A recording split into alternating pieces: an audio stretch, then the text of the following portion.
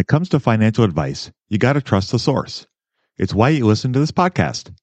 When I'm looking to upgrade my wallet, I turn to NerdWallet. Their expert team of nerds dives into the details to help you find smarter financial products.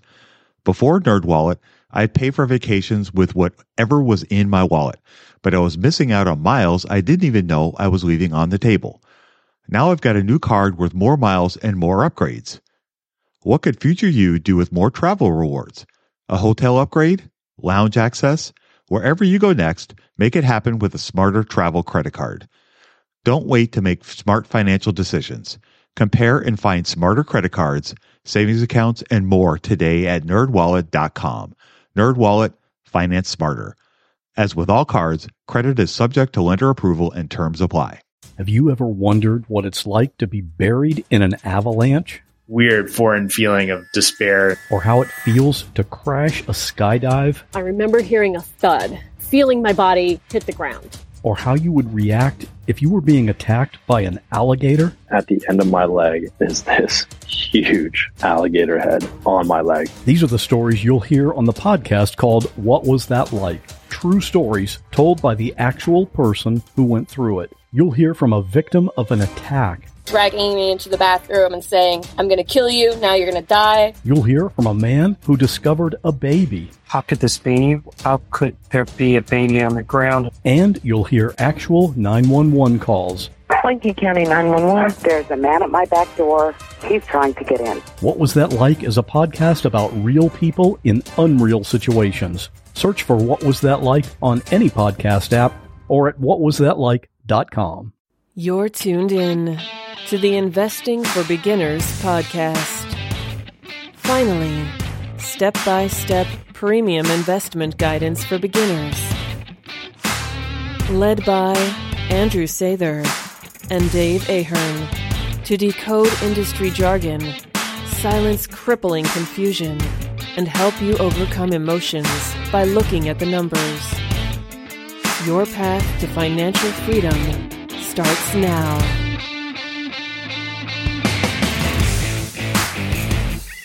All right, folks. Well, welcome to Investing for Beginners podcast. This is episode 83. Tonight, Andrew and I are going to take a few moments and answer some listener questions. We got some great questions recently, and Andrew and I wanted to take a few moments to go over those with you guys. So without any further ado, I'm going to go ahead and read some questions, and then Andrew's going to answer them for us. So Andrew's going to be the answer man. So first question. Hi, Andrew. My name is Luke. I am a 24-year-old college student, and I'm a new e-letter subscriber and an ebook purchaser. First off, I would like to thank you for all that you have taken the time to put in out there. I've learned so much from your podcast alone that I'm feeling so much more confidently already about what I'm doing with my money. The first stock that I purchased was Comcast maybe a month and a half ago. I've been contemplating selling to buy into positions still listed as buys in your e-letter. I made the e-letter pick purchase this month too. Comcast has been pretty steady since I've held it, but I figured I'd ask for input. I don't want to miss out on any opportunities. Thanks in advance for any advice, Luke. Andrew, what are your thoughts? So obviously, like we like to say, we can't give personalized information or advice legally, but I can talk about kind of what I would do if I was in those shoes. Based on like the context, a lot of investing has to do with context. You have to understand that as you go along with your journey, the stock selections that you make, the investment decisions you make, the portfolio decisions that you make, oftentimes those can be more important than actually the stocks you pick themselves. But those are going to vary based on what your situation is, what your goals are, where your portfolio is. So somebody who's just building a portfolio, you combine that with, you can contrast that with somebody who already has a diversified portfolio. And then you can contrast that with somebody who maybe is 5 years or less close to retirement. And those would all three be situations where they would all have different portfolio decision-making ideas, and that reflects itself in the stocks that you buy or sell. So for me, when I first started out, when I was first building my portfolio, And Luke, you mentioned you're an eLeather subscriber. So as a current subscriber, you can go back in the archives and you can look, because I have my eLeather that followed my real money portfolio that I built from scratch. You can go back to the archives. You can read the first issue, the second issue, the third issue, and you can see how I built that portfolio myself. So I knew that I wasn't going to get diversification right away. I knew that I was only investing this small amount, and so it wouldn't make sense to split that money, and it wasn't even possible anyways, because a lot of stocks will trade at higher prices. You factor in transaction fees. I wasn't going to hit diversification right away, and I didn't hit the diversification I wanted until about a year to a year and a half to 2 years into building this portfolio. And if you now kind of look at the issues I've been writing and sending out lately, I have a fully diversified portfolio, and so I am adding a lot of stocks in consecutive months to keep that kind of diversification that I want, that position sizing that I want.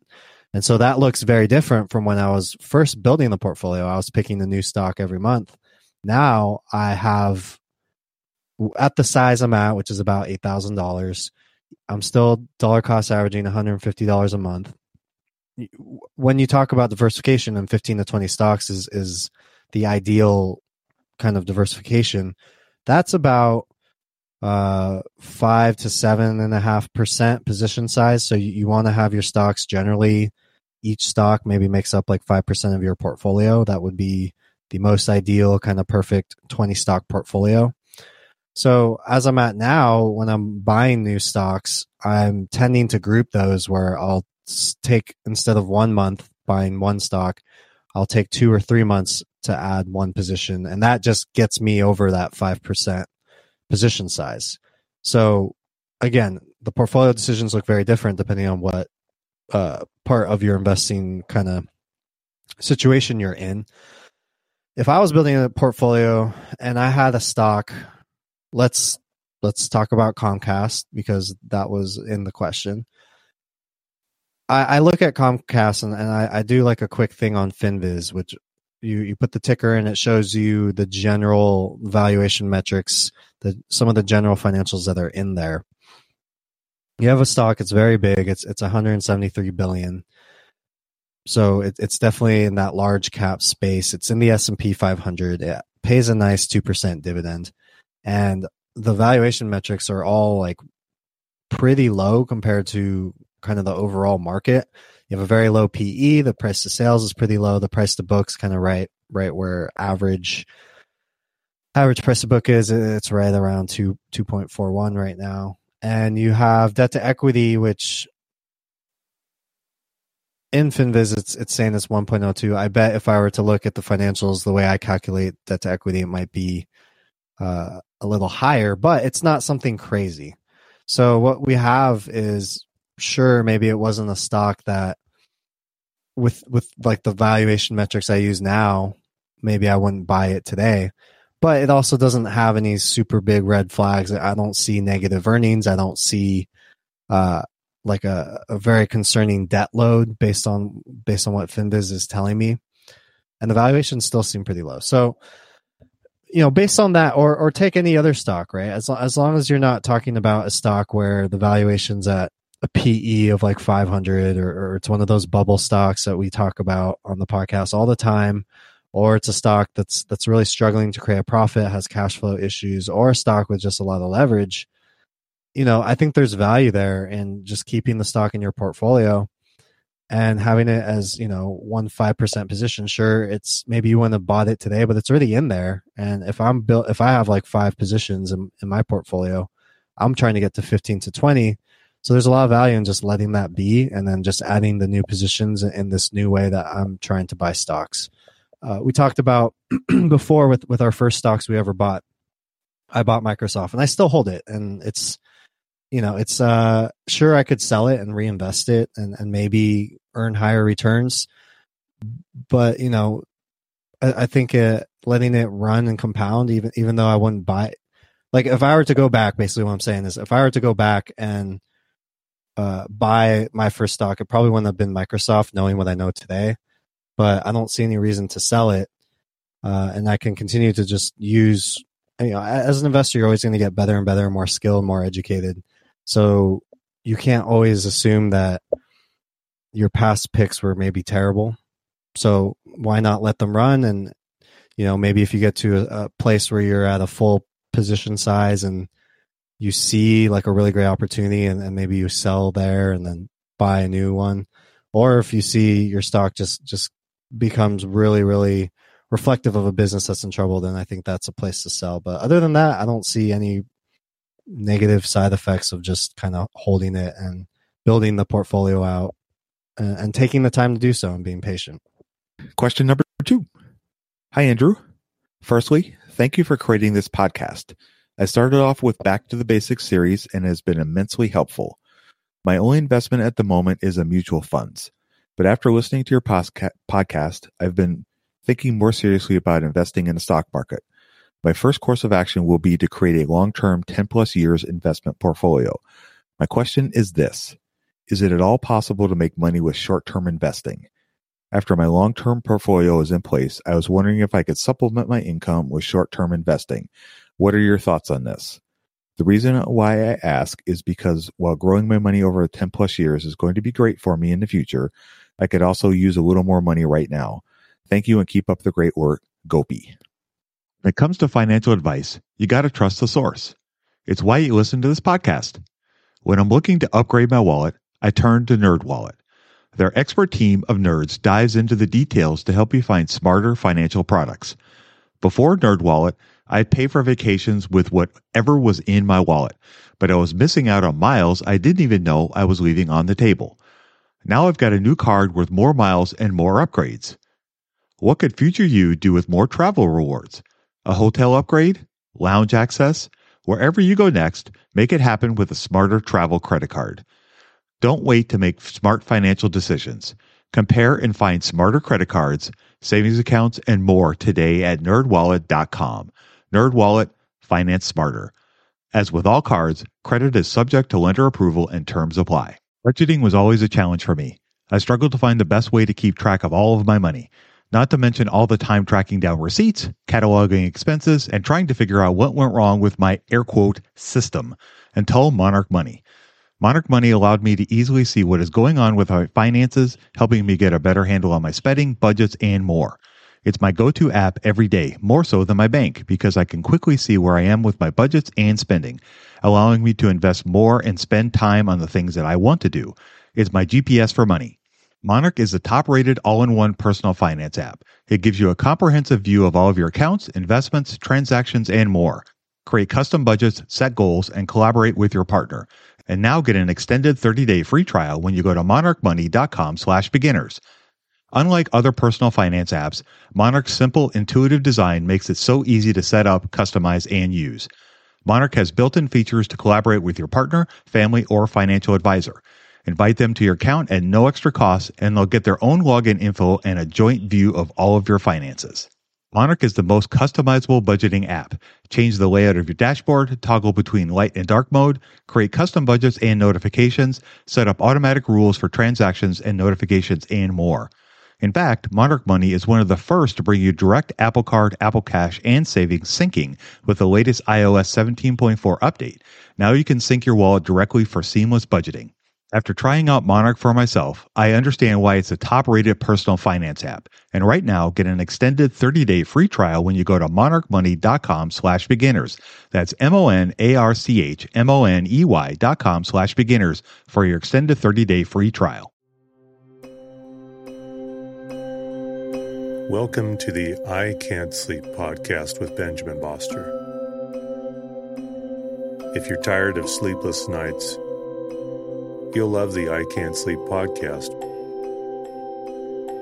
I help quiet your mind by reading random articles from across the web to bore you to sleep with my soothing voice. Each episode provides enough interesting content to hold your attention, and then your mind lets you drift off. Find it wherever you get your podcasts. That's I Can't Sleep with Benjamin Boster.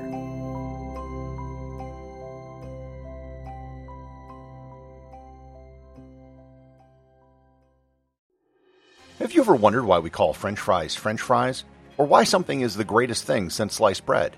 There are answers to those questions.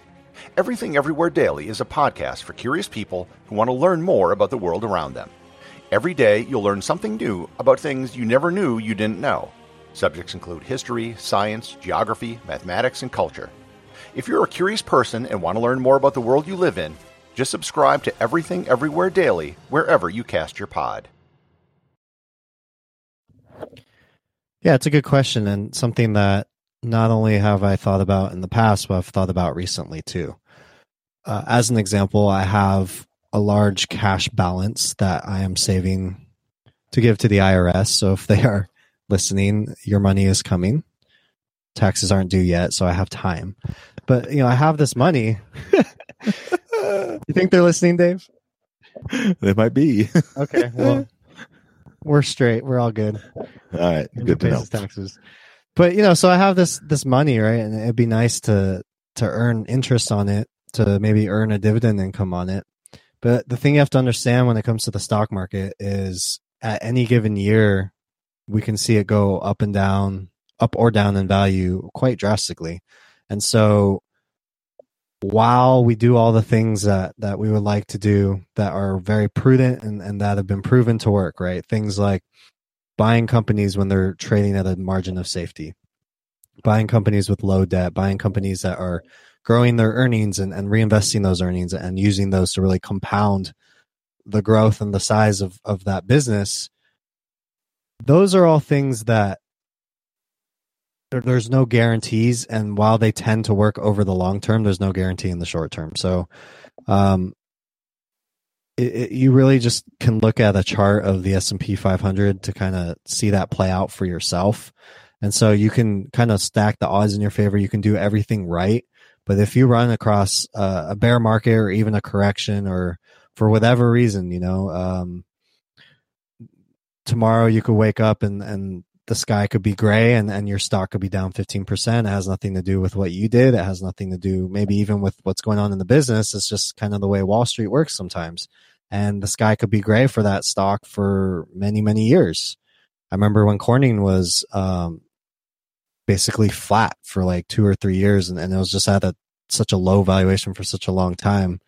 I remember buying it and just being so frustrated because it wouldn't go anywhere. And I was like, I did it right. I did it the way Graham would have. It finally popped, but by the time it popped, I'd already given up on it in the sense that I just stopped thinking about it, but I still held the stock, and then it popped after, and that was obviously really nice. So those are the kinds of things that happen when you buy stocks, and what we can really depend on when it comes to investing in the stock market. It's obviously a place of a lot of uncertainty, and we don't know where prices are going to go, so maybe that can be discouraging. But what we do know is that the business world tends to grow over time. Innovation tends to happen. The big companies, the good companies that provide good products tend to grow over time. And we've observed over 90 plus years that the stock market has grown. You can get annualized returns of over 10% a year by investing in the stock market and reinvesting your dividends. So there's a lot of power in that. And the key to that is holding for a long period of time, because there will be very many swings in the short term. So while, yes, it would be nice, to kind of have an extra stash of cash and put that into the market, so you create an income. I totally get it, right? Create that income, get some dividends in. You could do that, and if you need the money soon, the market could really turn against you really, really quickly, and that could just not only wipe out all the progress you might have made from that, but really put you in the other direction.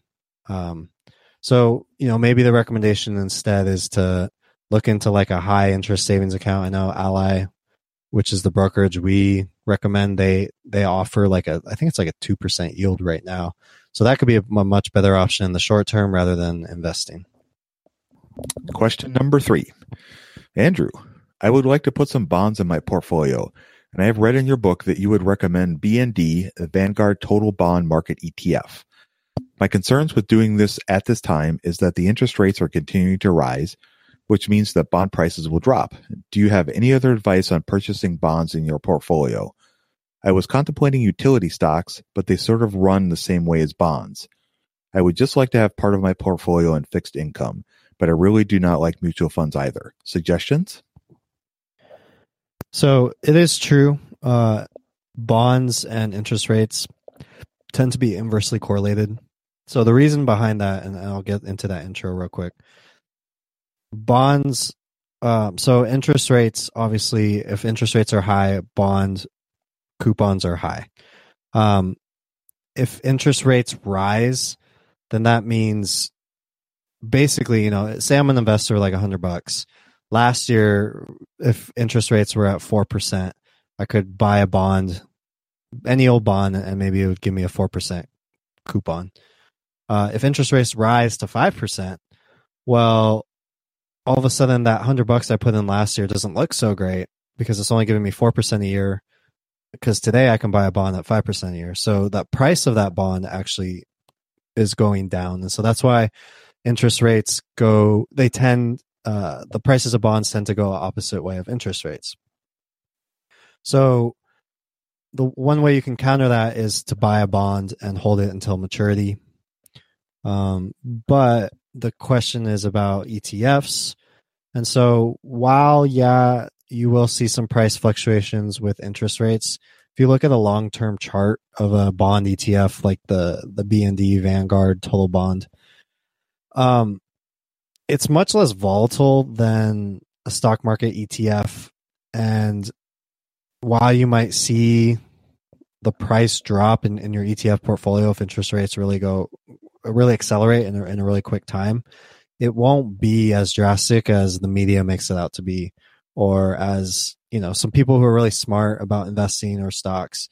There's just this huge disconnect between, like, for example, when I think of investors saying, well, the S&P could drop in 2 years because we're in a bubble and things are overvalued. Like, I get that, right? And we can you can expect like a 50% drop wouldn't be too unrealistic because we've seen something like that before. With bonds, people hear that, oh, well, if interest rates go up, bond prices will crash. And so they associate that with like a 50% drop like you would see in the stock market. But the reality of how interest rates will affect the prices of bonds is not as drastic. So, I mean, you look at a chart and the beta on those are really, really low, which means the volatility is really, really low. And we've already seen rising interest rates and the prices haven't been hit too bad. I'm certainly not a bond expert, and sure, they could crash, but I think there's just a huge disconnect between, maybe like a 10% drop in stocks and like a 2% drop in bonds, because like the goals of these investors tend to be different. And people in bonds, they talk about basis points, which is like the 0.01% of returns, and people in the stock market tend to talk about 5%, 7%, 10%. It's just like two different worlds. And yes, your prices could drop. I think over the long term, you can get a relatively safe dividend from a bond ETF. You might have some volatility, but if interest rates rise, it's not going to be that way forever. And if you're putting fixed income into your portfolio, really what you're trying to do there is to get a nice income stream. And, unless you're buying individual bonds, you really shouldn't expect to be out of those positions in a short period of time. Unless you're buying individual bonds with a short maturity, you shouldn't expect to be in those for a short period of time. So interest rates rise, they will eventually fall again. And so whatever you lose, you would hope to get back on the swing up. So a good valid concern, something that you definitely want to consider and maybe research when you're looking at bond ETFs, but also understand that a lot of the whole idea of bonds crashing or whatever, it's a lot of hype, and you should be looking at the long term and understand that interest rates, just like everything else in the economy, just like the stock market, you have low periods, you have high periods, you have ups, you have downs. It's not going to be forever. So we're talking about investing for the long term. You should have that mindset too. Excellent. And one thing that I would like to throw out there as a possible suggestion would be to look at U.S. Treasuries. As the interest rates continue to rise, the yields on those are improving. So over the last, 8 to 10 years, they've been pretty crappy because the interest rates were so low. But as the interest rates continue to rise, the yields on those become a lot more attractive. And in some cases, they'll be more attractive than investing in a bond would. And the other advantage to those are they are obviously very secure because they're backed by the full faith of the United States government, which, depending on your political swings, you could argue about. But the financial wherewithal of the country is strong enough that those are going to be about as secure as you're going to be able to get. The other aspect of that is that you can buy shorter term securities. So you can buy 1 year, 3 year, 5 year, 15 year, 50 year, however long you want to go. They have different sort of durations. And I've been reading a lot about this recently about people that are a little bit nervous about the stock market and have been trying to go to cash or be as liquid as they can so that when things maybe turn for the worse, they will have money available to buy things on sale. And one of the ways that they've been kind of not necessarily hedging, but I guess putting their money where they can still earn something from it other than a savings account is they've been putting them in treasuries, and they've been doing short-term treasuries like 6 months to a year, because every 6 months they'll ladder them. So every 6 months, a certain portion of the money will either come due or they can roll it over and buy additional, or they can cash it out and do with it what they want. And so with the interest rates rising, they've been doing this a lot more recently because it allows them to make a little bit more money than they would if it was in a stock market. And it's very safe and secure. And it's easier. Very easy to do. You can just walk into your bank and you can buy these things, or you can go to treasury.gov and you can buy them online. And it's super easy to use. And they're a great fixed income I don't think is talked a lot about. And frankly, I think a lot of it is simply because for so long, the interest rates were so low that they just were not really a viable option. They were kind of scorned and kind of looked down upon. But with the rising interest rates, I think they're anywhere from 3 to 3.5% on the low side. So, it's not horrible. And it's, certainly something that you might want to consider if bonds are something that it maybe is a little bit too, mystical for you.